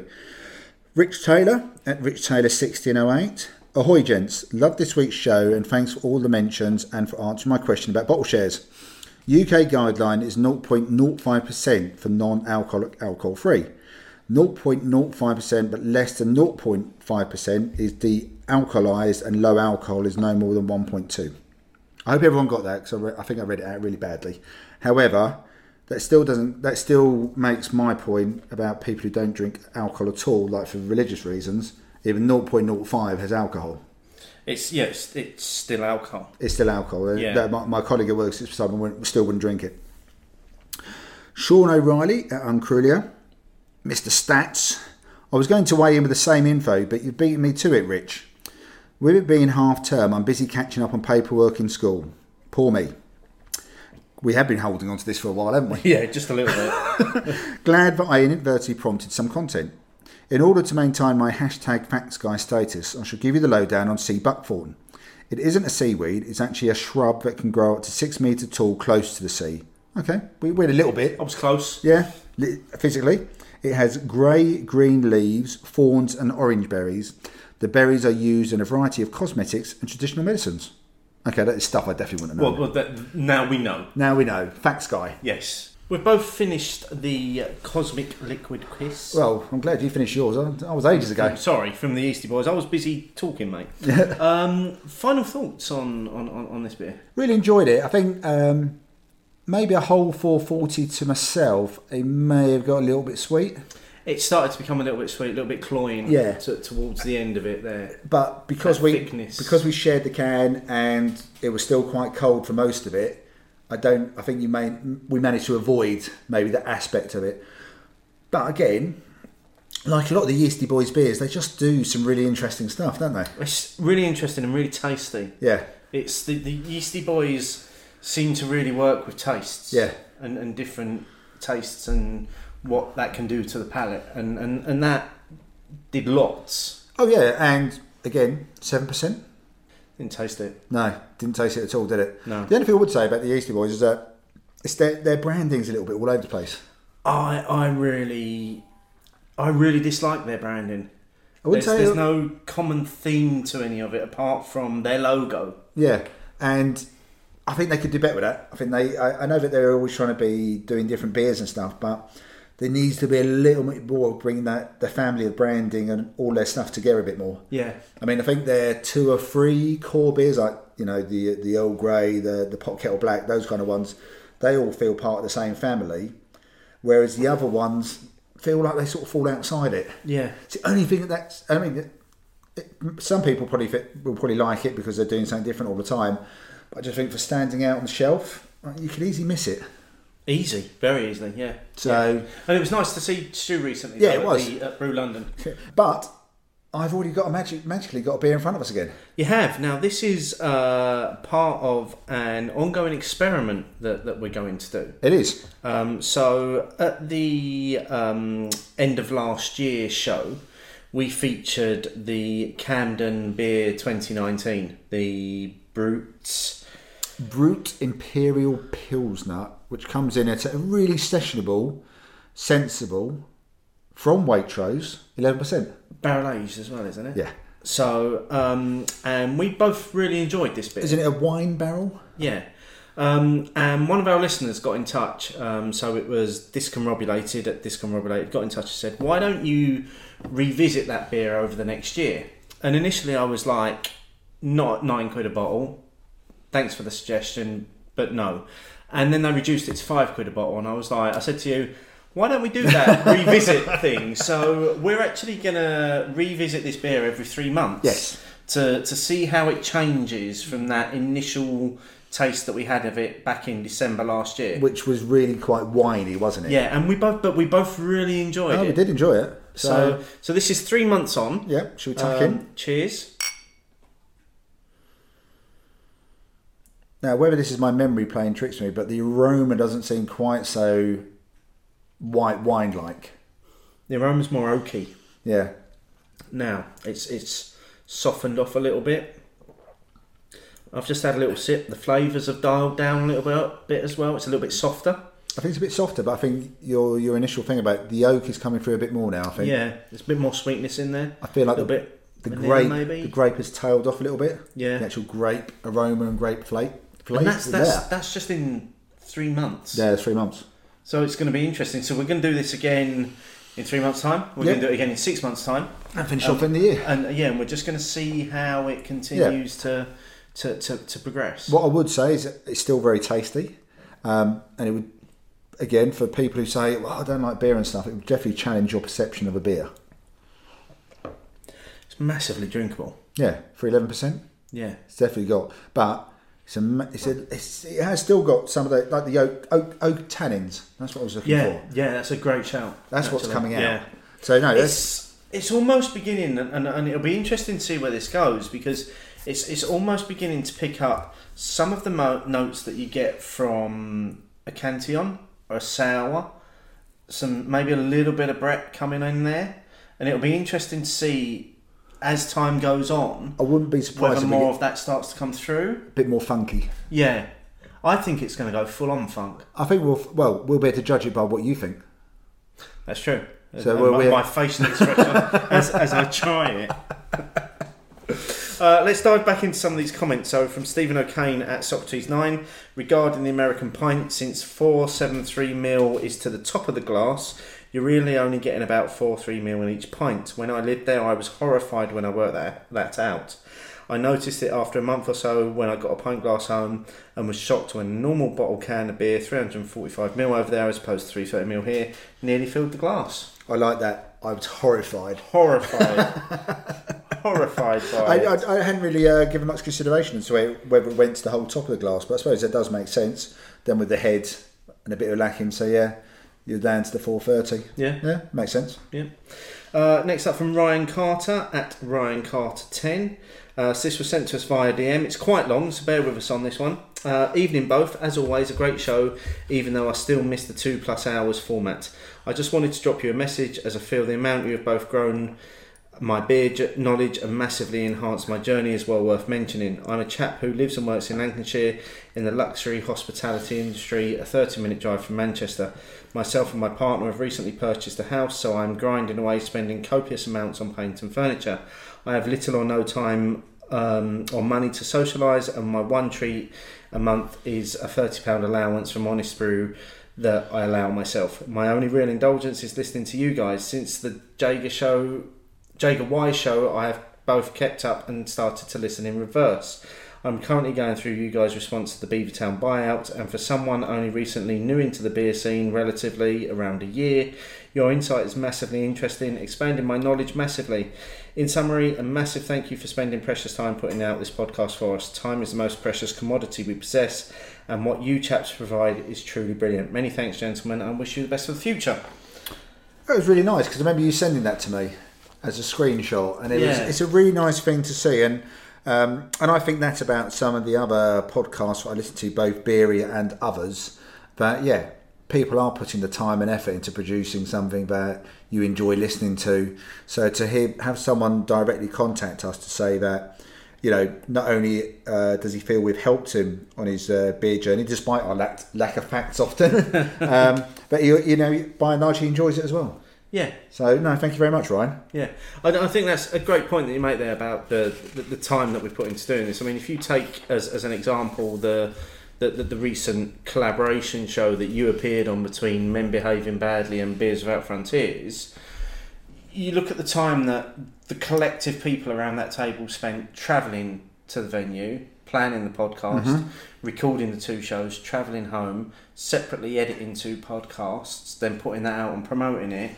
It takes a huge amount of our time, and we get no financial reward for doing this. No. Yes, we get a few free beers sent to us every now and again, which we're always quite open and honest about in terms of whether we've had them or not. But that's not what we look for. We do it because we enjoy doing it. Yeah, we enjoy having a chat, and hopefully other people do as well. I mean, we probably could have saved ourselves 5 hours or so if it wasn't for Simon's audio equipment from Beers Without Frontiers. It's all those microphones and buttons and wires. Professional. Yeah, an absolute professional. It was absolutely fantastic piece of kit, I have to admit. It was really good kit, and I think you can tell when you hear it as well. Yeah. So, lastly on episode 102, Johnny Beerboy at Johnny Beerboy just heard my Birmingham heavy tweets on the show. Cheers for the shout out, and I did indeed try the Champion fixed wheel stout and can confirm it was delicious. Although Wylam's Jake Head on Cask was my beer of the day. Now, I haven't seen Jake Head on cask since I was in Newcastle anyway. Neither have I. And I don't know if it's quite the same beer as the one I fell in love with 4 or 5 years ago. But if it is, then I can see why that'd be your beer today. Yeah, absolutely. Yeah.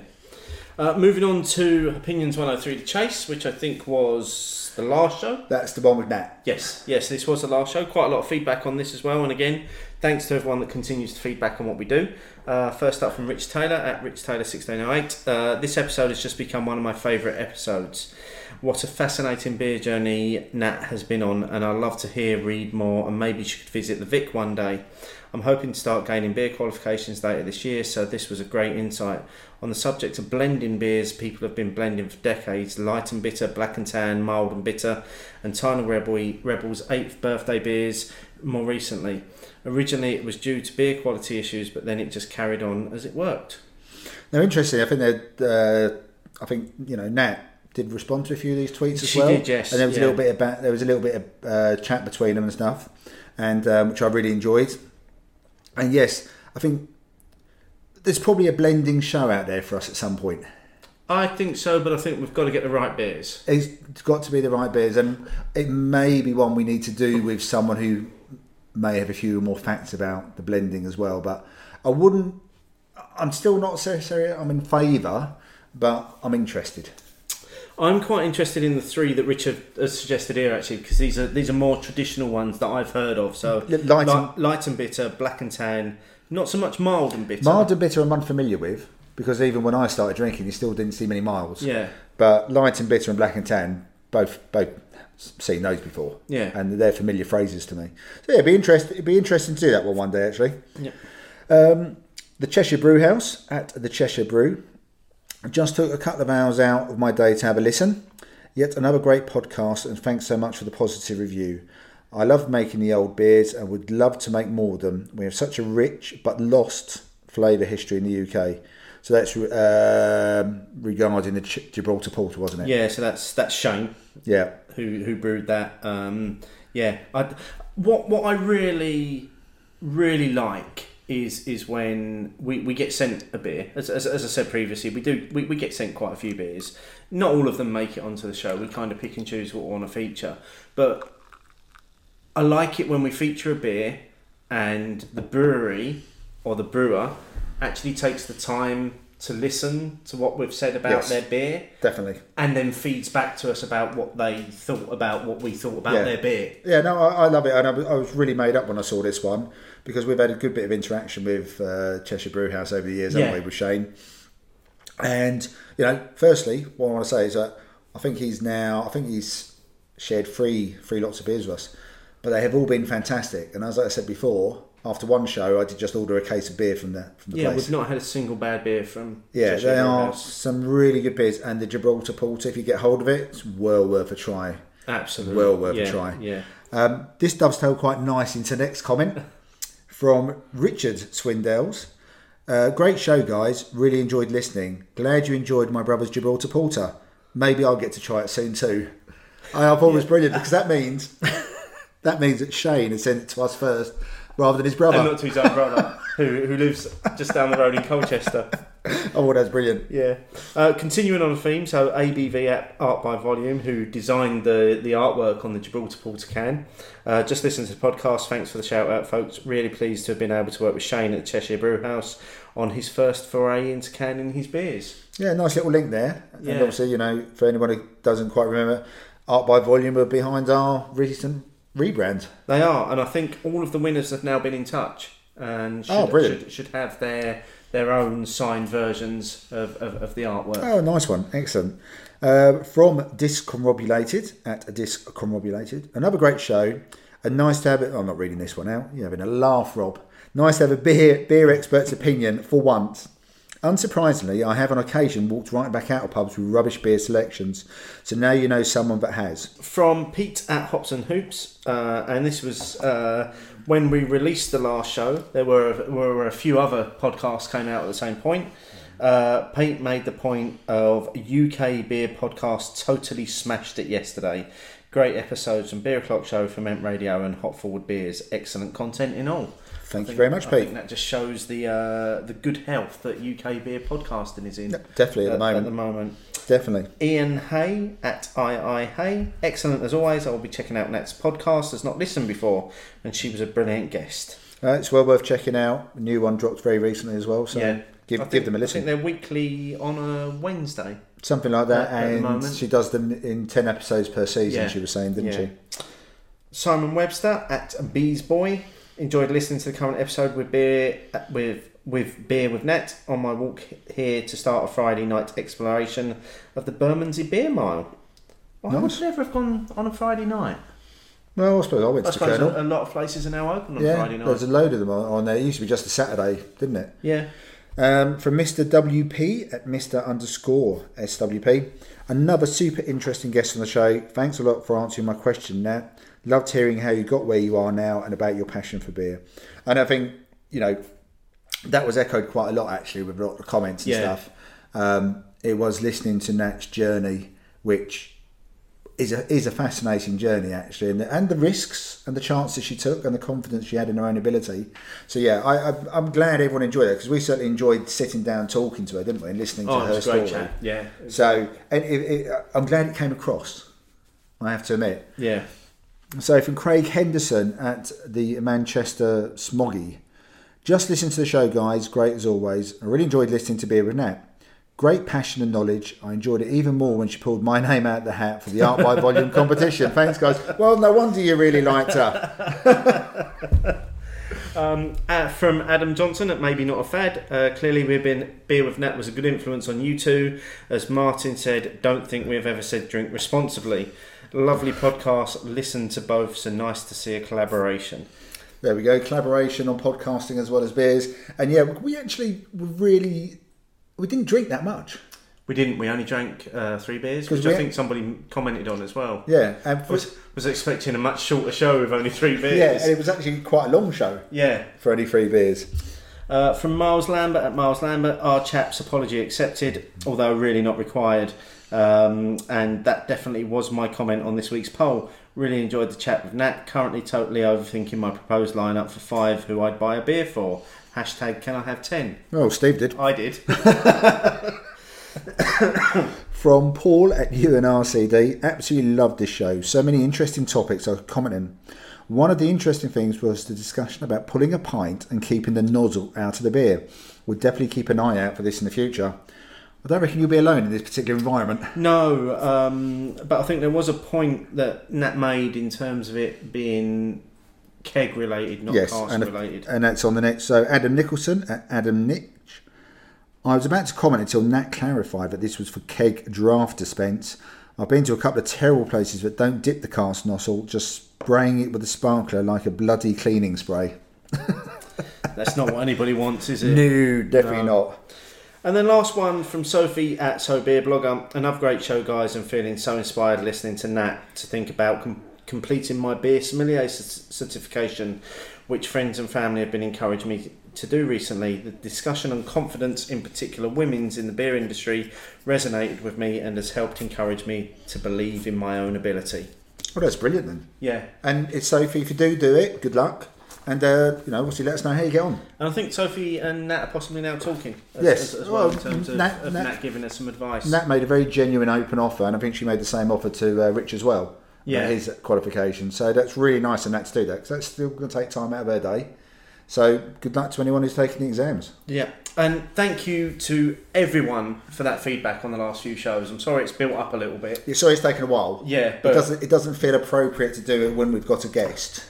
Yeah, but it's important to us that we do that. Yes. To give people a shout out when they take time to comment on what we've done, because that's a huge part of what we're about. Yes, definitely. Keep using the hashtag opinions to feedback on what you hear on the show. And if you want to ask us any questions, you may very well get your question read out in this next part of the show. Questions fill my head. So, from Discombobulated, whose idea it was to drink this beer tonight. Do you ever drink in your local pub, i.e. the one closest to your home? So very specific, because we've spoken about your local. Okay. Geographical? No. Never.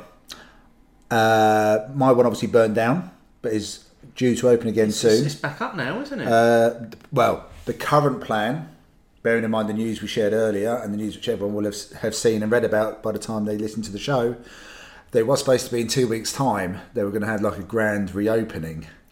So that may be put on hold. But generally, no. I go there because someone in the family has decided we're going to go and eat there. It's a chef and brewer, and it's a Greene King-led pub.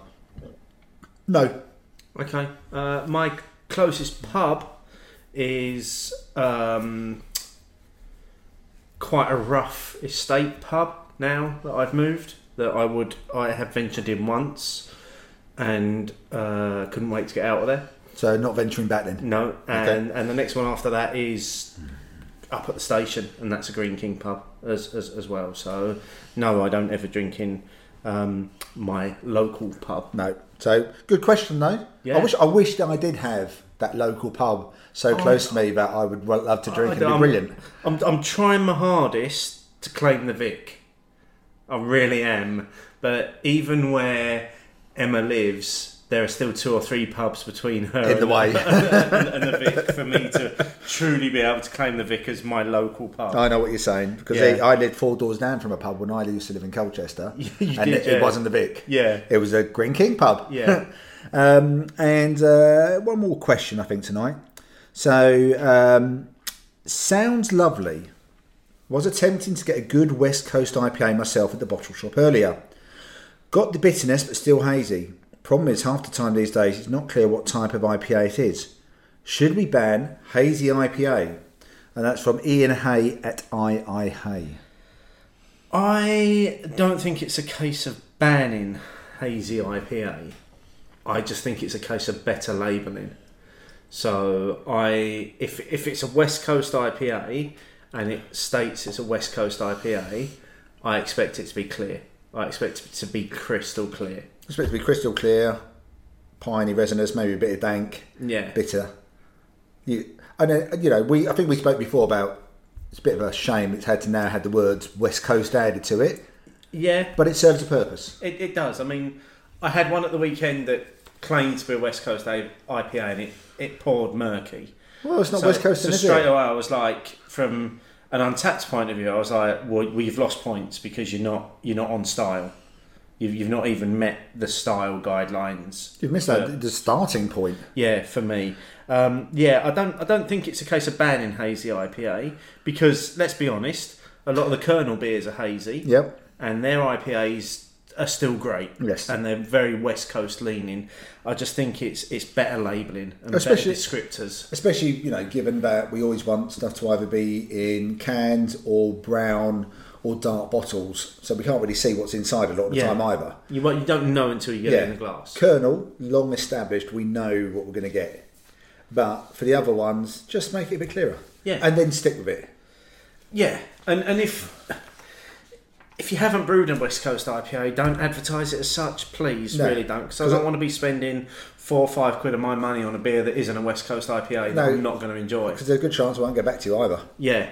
It's going to make me think twice next time. But yeah, keep the questions coming. We have got a few lined up for other shows, but we always like seeing these questions. We're trying to get to them eventually. Yeah. But thank you to everyone for the questions.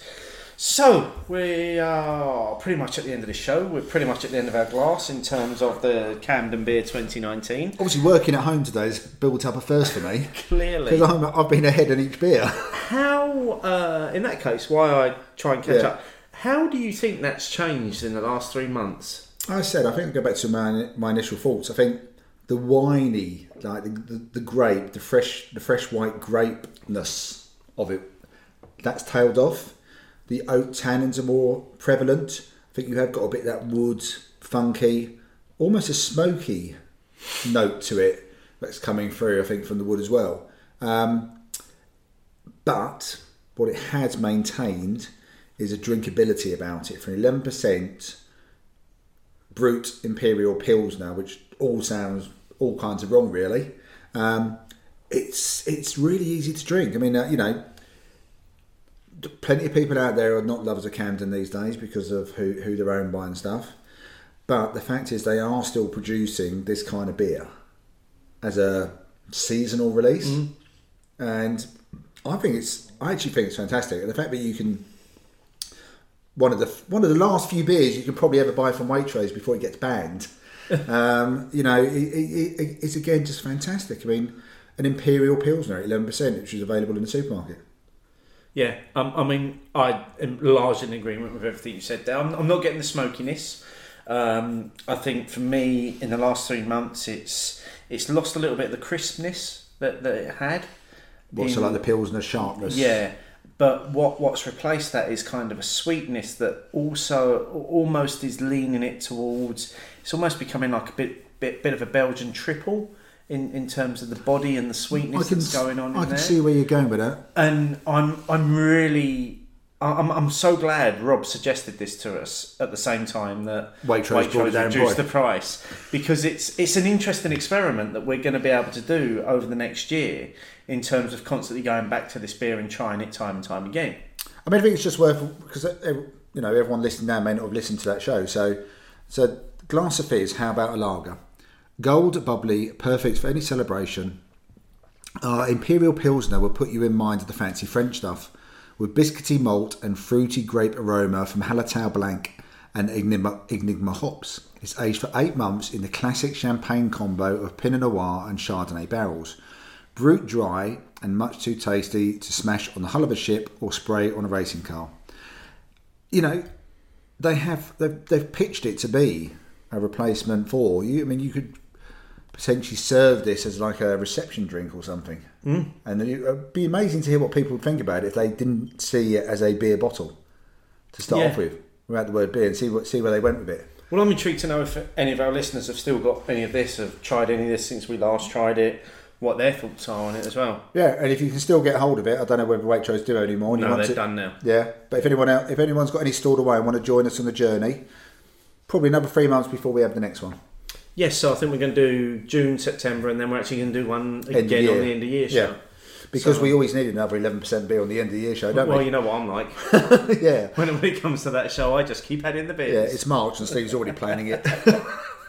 As always, use the hashtag opinions, get involved in everything that we're doing, whether it be comments on the show, questions, any of the questions or polls that we run. We love your involvement. Just a short reminder that we are still running a competition from the last show in terms of chance of winning Nat's book. Started reading that. Really good. Yeah. Excellent. So it's an easy read. I think anyone who enjoyed listening to Nat speak, either on our podcast or on our own, will hear her in the book as well. Yeah. We've had a lot of entries so far, so you've got until the 29th of March to get your entry in, because we'll be making the draw on the 30th. You're going to have to go back and listen to the last show though, because we're not going to tell you on this show what the question is or what the answer is. So if you want to be in with a chance, listen to the show, send us the answer via DM, and you'll go into the draw. And that just about brings us to the end of the show. It does. What have we got coming up next time? We've got our Budvar trip, Steve. We have, which we had a lot of fun recording the content out there. Yep. We had a lot of fun drinking the beers while we were out there. That was a lot of fun. And we had a lot of fun talking about it when we came back as well. Yeah, maybe smile. Smile remembering our little trip to Czechia. Yeah. And you'll get to hear all of that next time. Yeah. But until then, cheers. She fancy a drink, just the one to clear your head. We won't be long, it's a beautiful day to waste away. There's plenty of time for another one. You know you shouldn't do it. Can see no reason why she blow your mind. Yeah, make mine is short from getting there, but where there is, I couldn't care. Must be something I haven't tried. Perhaps that bottle before my